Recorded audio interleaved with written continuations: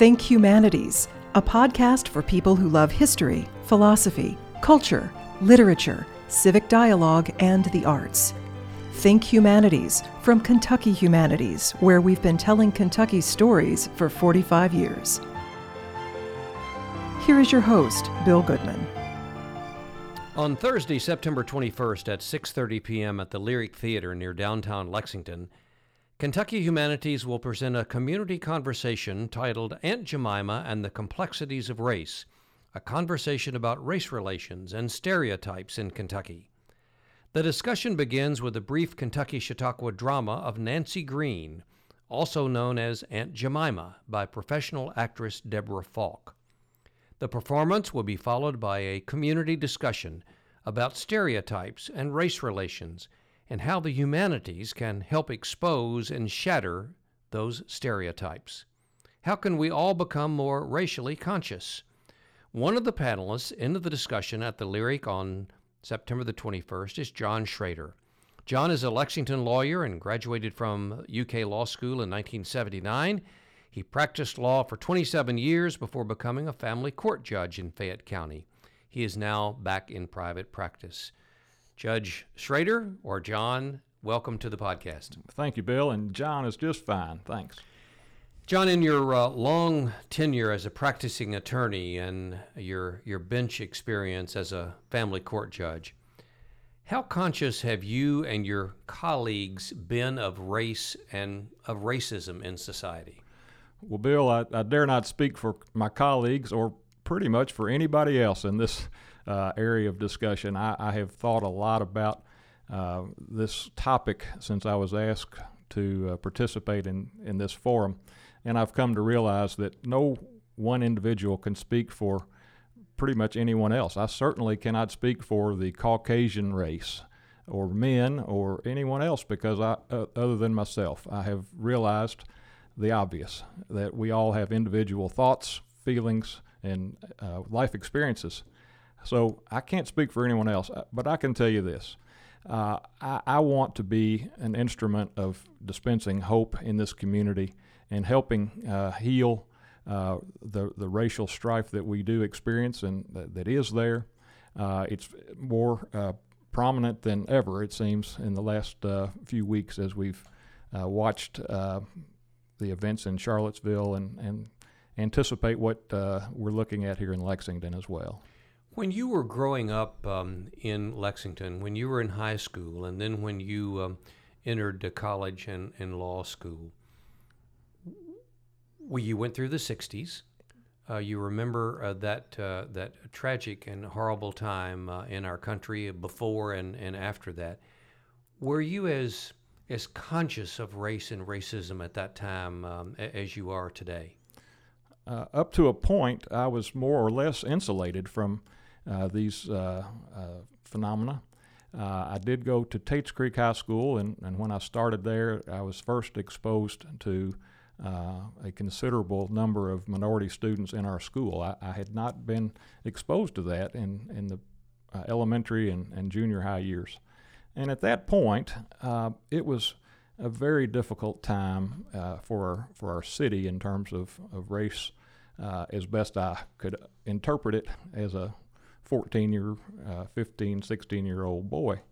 But it was challenging for me as a student because I was frankly afraid of what was going on around me. There was a considerable amount of pushing and shoving, and I was about 120 pounds at that time, and certainly had to experience and deal with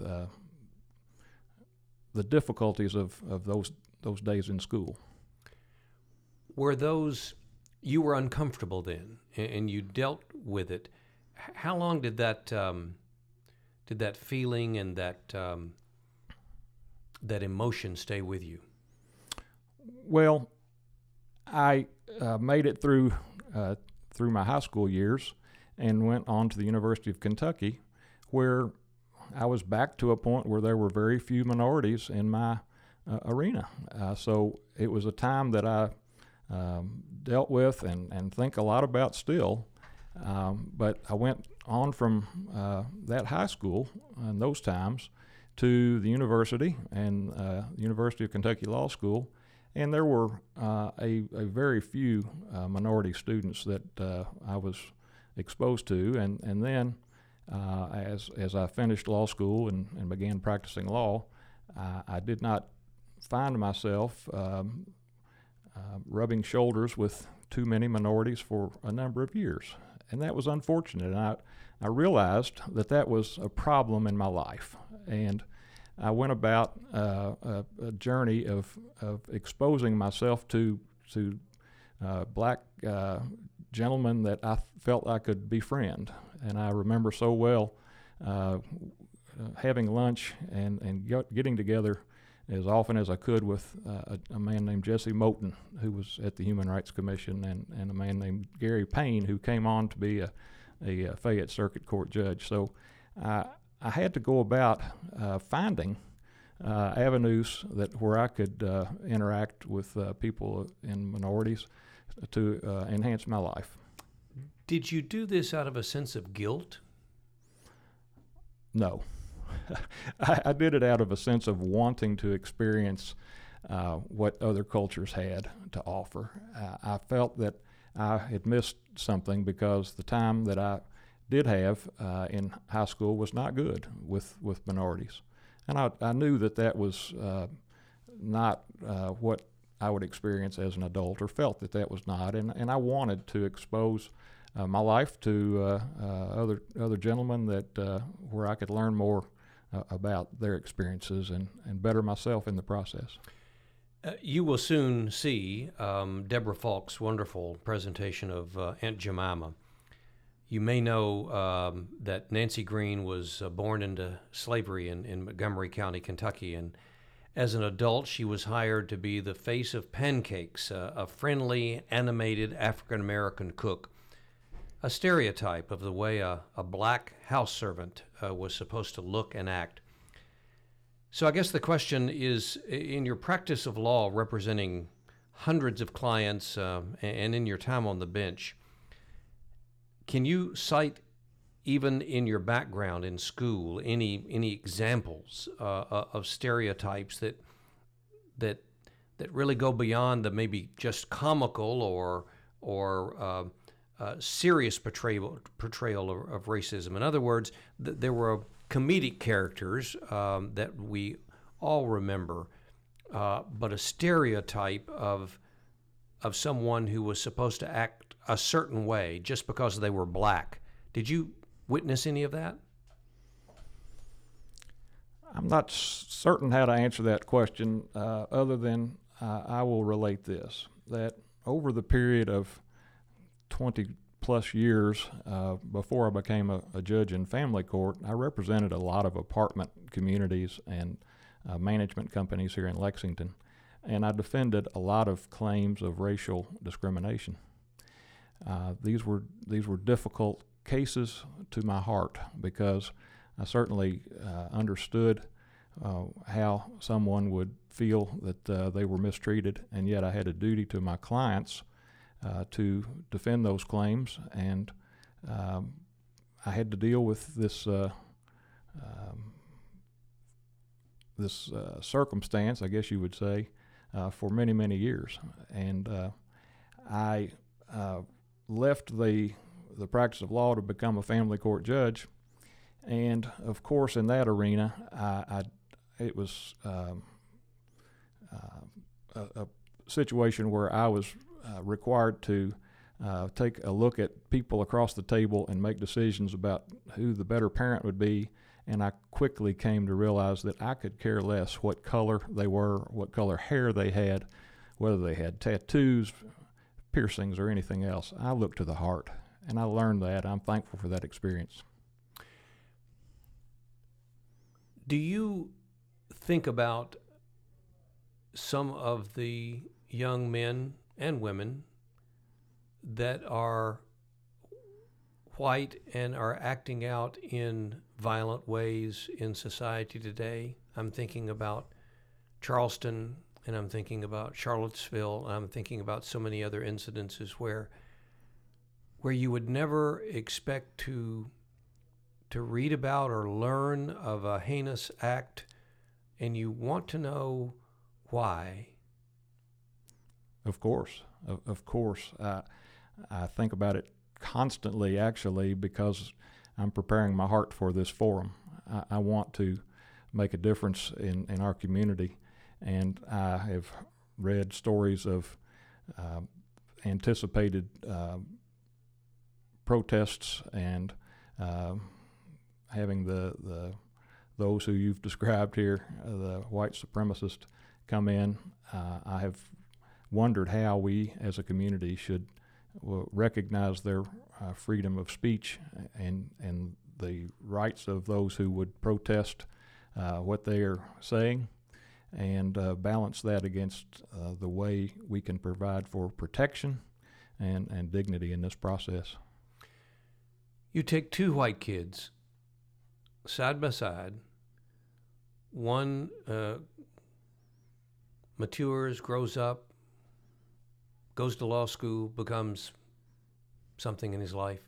The other, is it unfair to say, takes a different path, becomes filled with hate and bigotry, acts out in violent ways? Why?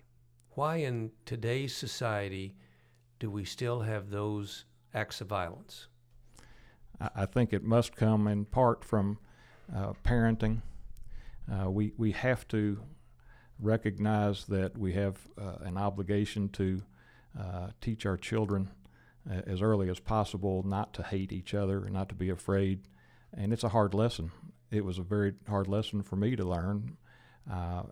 As I alluded to, I grew up in an era where there was hatred, there was fear of the black person that we might see.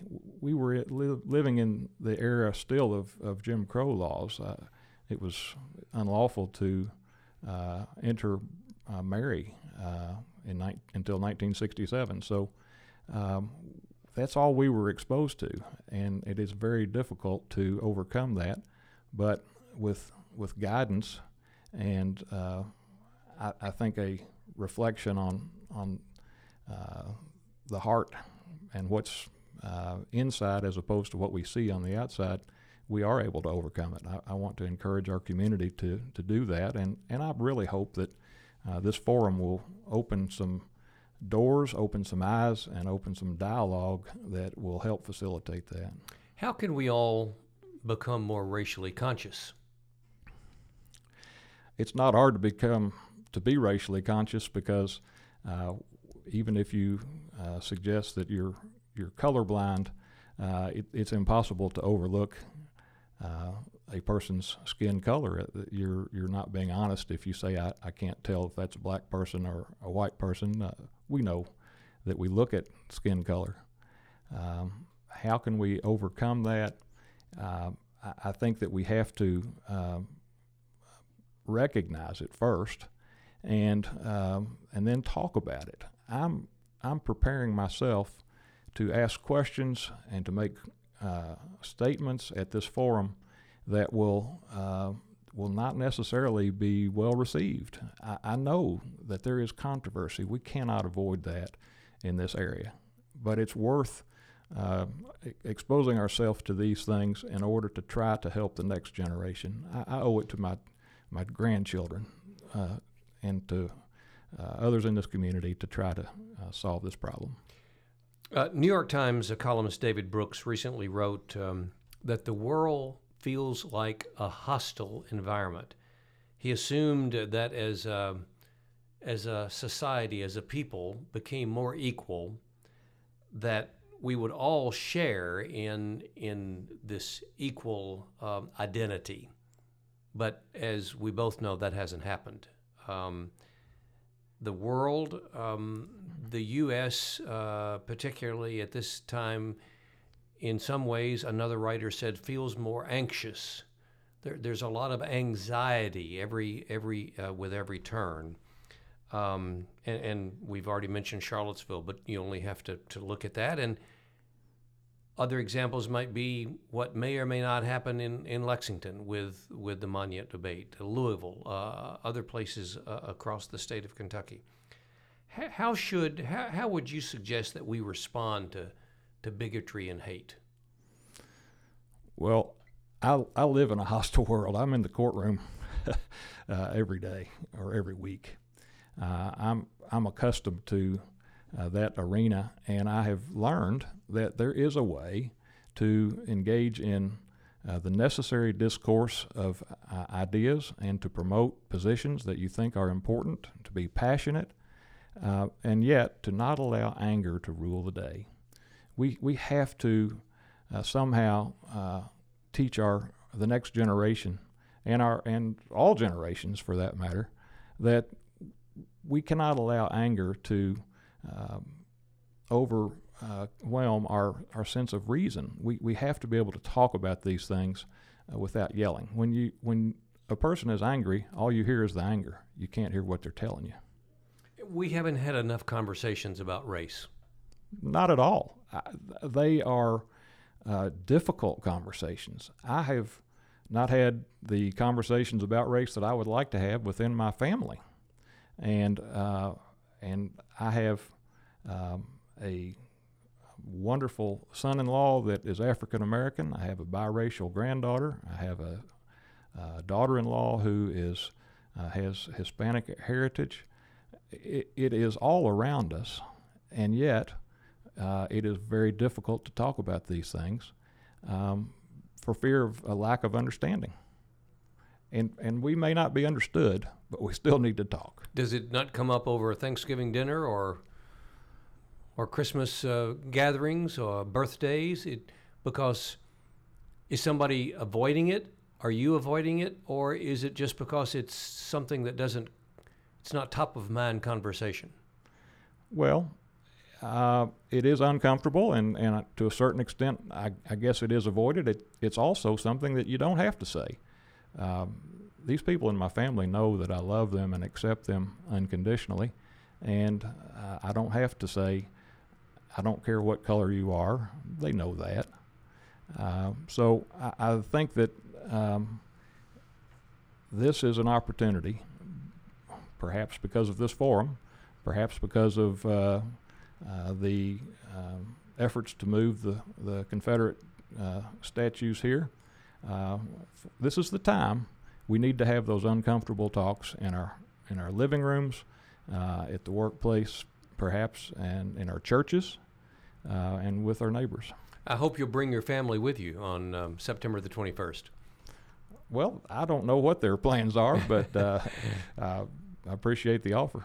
We're discussing Aunt Jemima and the Complexities of Race, a special Kentucky Humanities community conversation to be held on September the 21st at 6:30 p.m. at the Lyric Theater on 3rd Street in Lexington.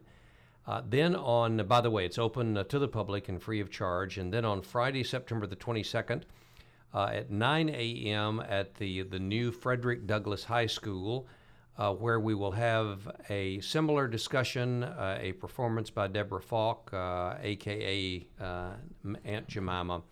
That is not open to the public. We are inviting, we had a great conversation with the new principal of Frederick Douglass, Lester Diaz, and he has invited all 5 high schools in Fayette County, including Frederick Douglass, to participate. So this is going to be a forum for youth, and maybe that's where the conversation needs to be started with younger people thinking about this. So we're all looking forward to that. Besides John Schrader, who's with me today on this Think Humanities podcast, our other panelists include Ricardo Nazario E. Colon, Chief Diversity Officer at Western Carolina University, Dr. Gerald Smith, University of Kentucky African American History Professor, and Dr. Kelly Madison of Cal State University in Los Angeles, and the panel will be moderated by KET's Renee Shaw. And I'd like to just finally ask you, John, the same question I asked Dr. Madison on last week's podcast. What would, from your standpoint, what will be the best outcome of this community conversation on September the 21st at the Lyric? The best outcome from my perspective would be that people can get rid of anger that has ruled them for decades and be able to recognize each other's humanity and the beauty of each other's person without respect to their exterior perspective. And you know what? In I think a very special way. I'd not asked this question to Dr. Madison or Dr. Yu or you before this conversation, and it strikes me that both of you answered in a similar way. I'm not one that sends out my questions in advance, and so you didn't know I was going to ask that. Dr. Madison didn't either, and yet you both have hope that there'll be a greater understanding, more dialogue, more conversation about this very serious issue that we are faced with today and will be tomorrow. Well, I really would like to focus on the anger that has ruled people's lives for so many years. That has to be eliminated somehow. There's no reason for someone to carry anger at, for example, a black person who may have pushed me in the 10th grade. That doesn't make sense. I shouldn't carry that anymore. And so when you ask about the difference in my life and the person that is a white supremacist that comes to protest, that person has anger that needs to be resolved. They're carrying it to the detriment of all the society and to his own detriment. John Schrader, we appreciate you being our guest on this edition of Think Humanities podcast. And for more information about our community conversation, please visit our homepage at kyhumanities.org. For Think Humanities, I'm Bill Goodman. Think Humanities is a podcast from Kentucky Humanities and is a production of the University of Kentucky College of Arts and Sciences. This podcast was created at the Media Depot. Think Humanities is available at kyhumanities.org, iTunes, and SoundCloud.